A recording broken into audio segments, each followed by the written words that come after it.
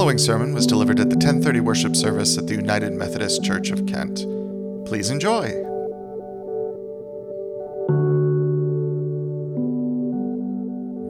Good morning.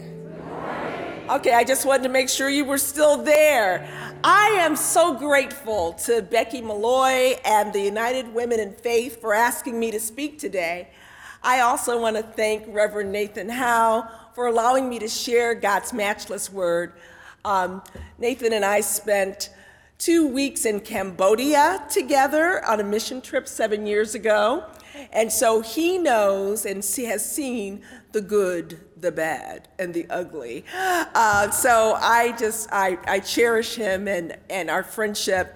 Our family went, so my husband, my daughter, and I were on this mission trip along with other individuals.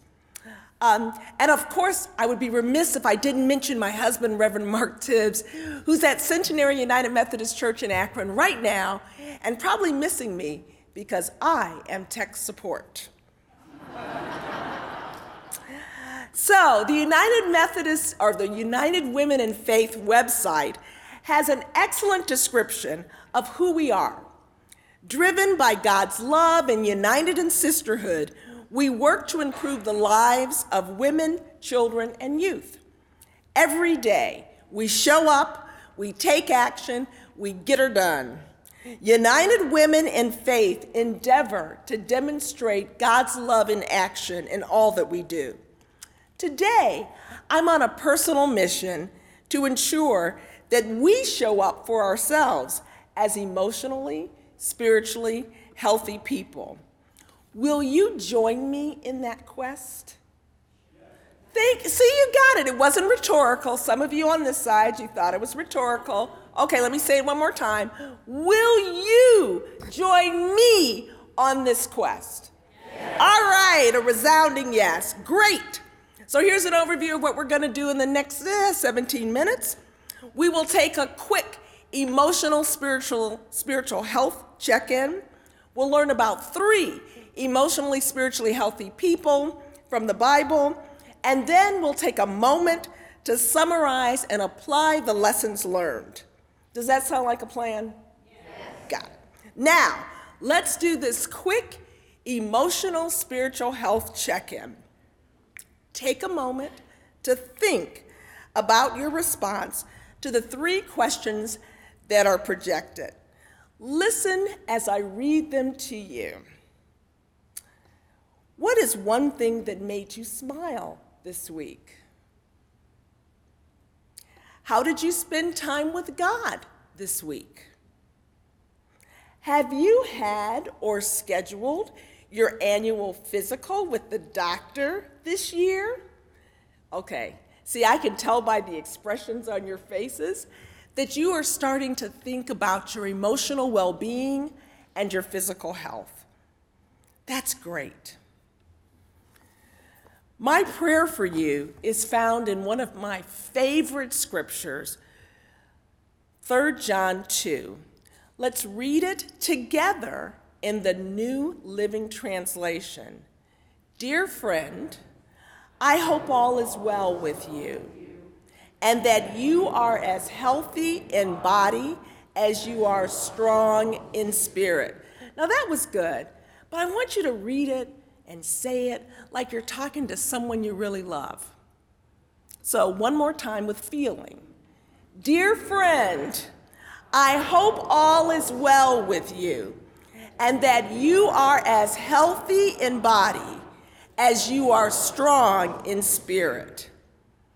In other words, you're saying to your friend, I want you to be emotionally, spiritually healthy. And that's my prayer for all of us. It really seems like only yesterday that we were in the midst of the throes of a global pandemic. As some of you can attest, COVID-19 still exists. Researchers found that COVID-19 impacted people's health in 3 key areas. More people complained about anxiety and depression because of the isolation. People skipped or delayed their doctor's appointments. And people, especially women, faced greater responsibilities at work and at home through homeschooling and caregiving. So as United Women in Faith, we must be emotionally, spiritually healthy people in order to fulfill our mission, to act boldly, show up, and make a difference, especially in the post-pandemic world.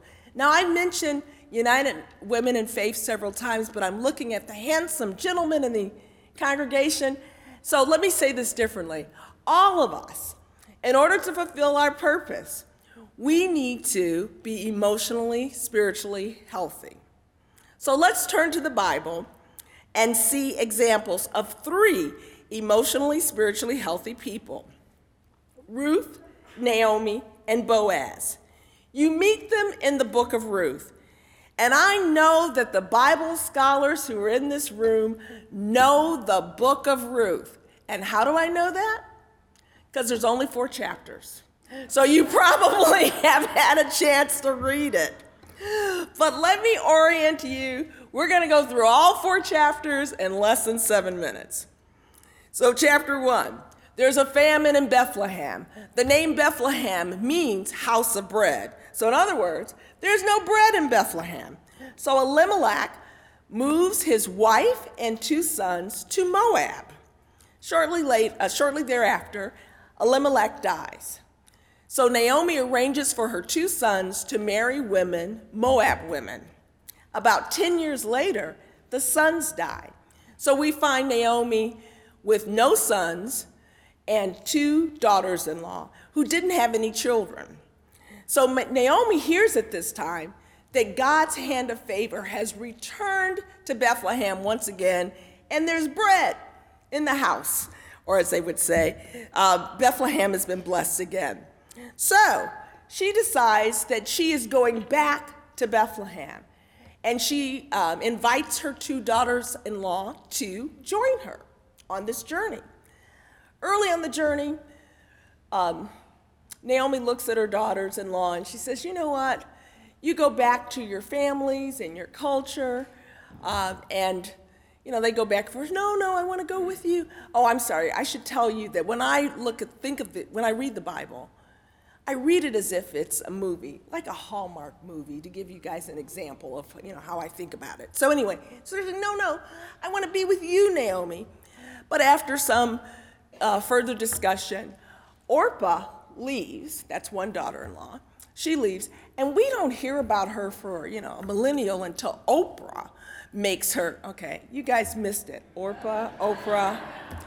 Stay with me. I've been doing this now. Please. But Orpah leaves, and Ruth stays. And let's look at Ruth's reply, which is found in Ruth chapter 1, verses 16 and 17. Don't urge me to leave you or to turn back from you. Where you go, I will go. Where you stay, I will stay. Your people will be my people. Your God, my God. Where you die, I will die, and there I will be buried. May the Lord deal with me, be it ever so severely, if even death separates you and me. So in the common vernacular, Ruth is the original ride or die chick. She is with Naomi through the end, right? But back to our story. Naomi and Ruth complete the journey to Bethlehem, where the city is buzzing because Naomi's back, and it's been a decade since they've seen her. In that culture, people didn't travel. If you were raised in Kent, you stayed in Kent. You didn't go anyplace else. So they're excited to see her. I imagine that the United Women in Faith, the Bethlehem Circle, are excited to see their old friend Naomi return home. So in Ruth chapter 1, verses 20 and 21, we read Naomi's response. Don't call me Naomi, she told them. Call me Mara, because the Almighty has made my life miserable.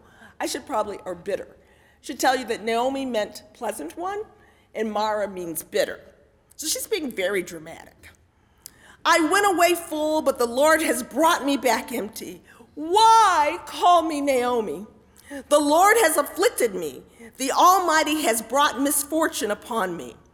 So, she's having a full-out pity party here, right? We also learn in chapter 1 that it's barley season, harvest season. So now we finished chapter 1 and we're in chapter 2. See, stay with me. In the beginning of chapter 2, we learn in verse 1 that Naomi had a relative on her husband's side, a man of standing from the clan of Elimelech, whose name was Boaz. So the plot thickens. If you watch those Hallmark romances, you know this is when it gets a little interesting. But Ruth also looks at Naomi and she says, listen, we got to eat. So she goes out to the field and she gleans, and she happens to glean on the field that is owned by Boaz, who is a rich, eligible bachelor who is related to her father-in-law. We also learn that Ruth's reputation has preceded her. So Boaz has been checking out Ruth. He's like, who's this chick? The ride or die chick, right? Who's this woman working out in the field? Verses 11 and 12. Boaz replied, I have been told all about what you've done for your mother-in-law since the death of your husband, how you left your father and mother and your homeland and came to live with a people you did not know before. May the Lord repay you for what you have done. People are always watching. Ruth was watching Naomi and made her make a decision to leave everything and come to Bethlehem. And Boaz is watching Ruth and listening to what other people are saying. So she had a good report. Verse 12 tells us that Ruth found favor in Boaz's sight. Ruth goes home to Naomi with a bounty of barley. She tells Naomi everything that happened.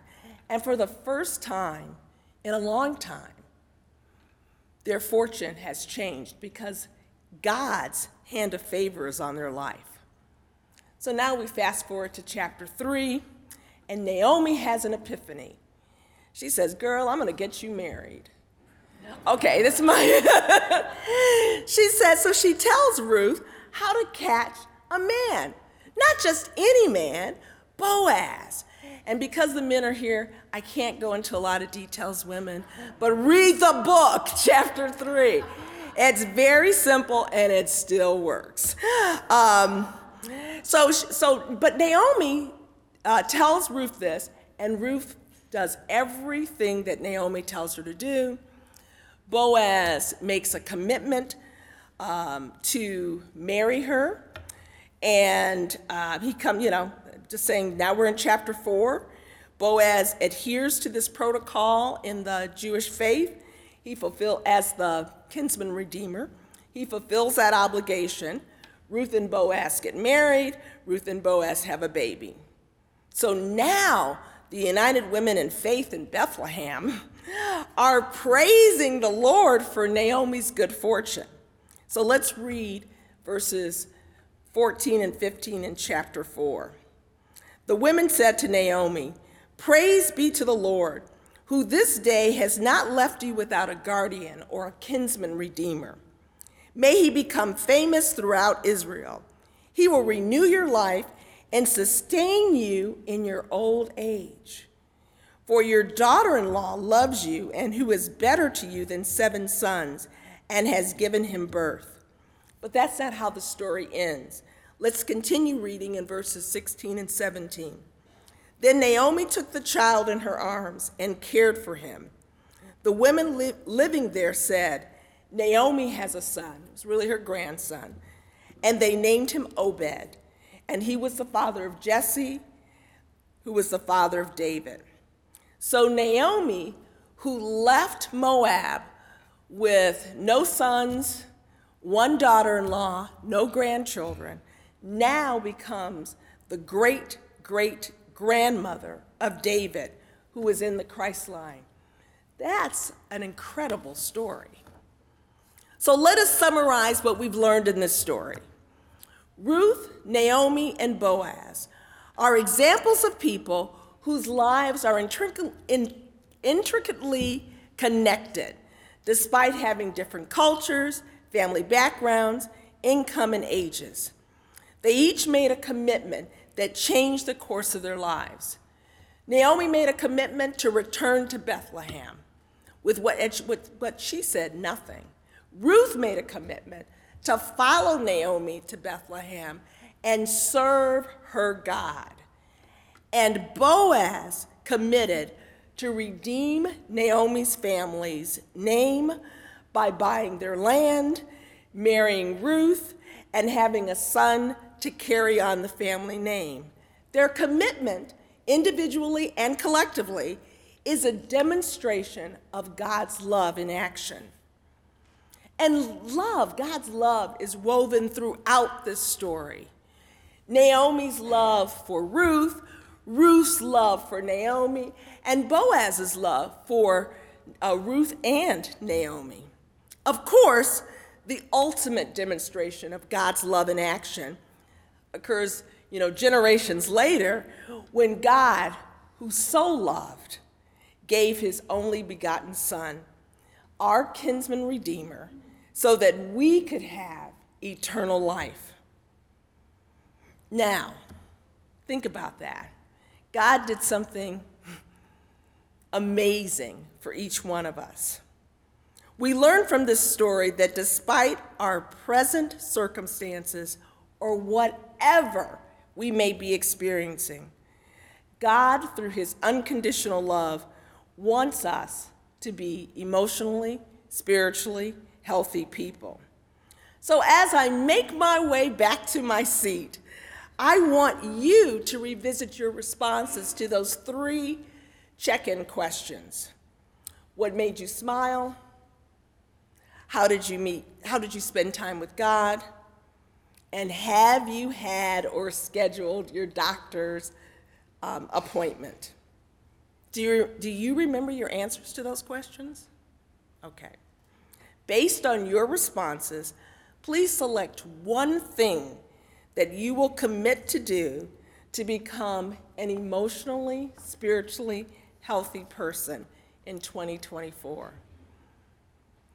I want to thank each one of you for making that commitment to show up for yourself as emotionally, spiritually healthy people. Like Naomi, Ruth, and Boaz, your commitment will not only change your life, but future generations. Thank you. Thank you for listening to this edition of the United Methodist Church of Kent Sermon Podcast. For more information about the church, visit www.kentmethodist.org.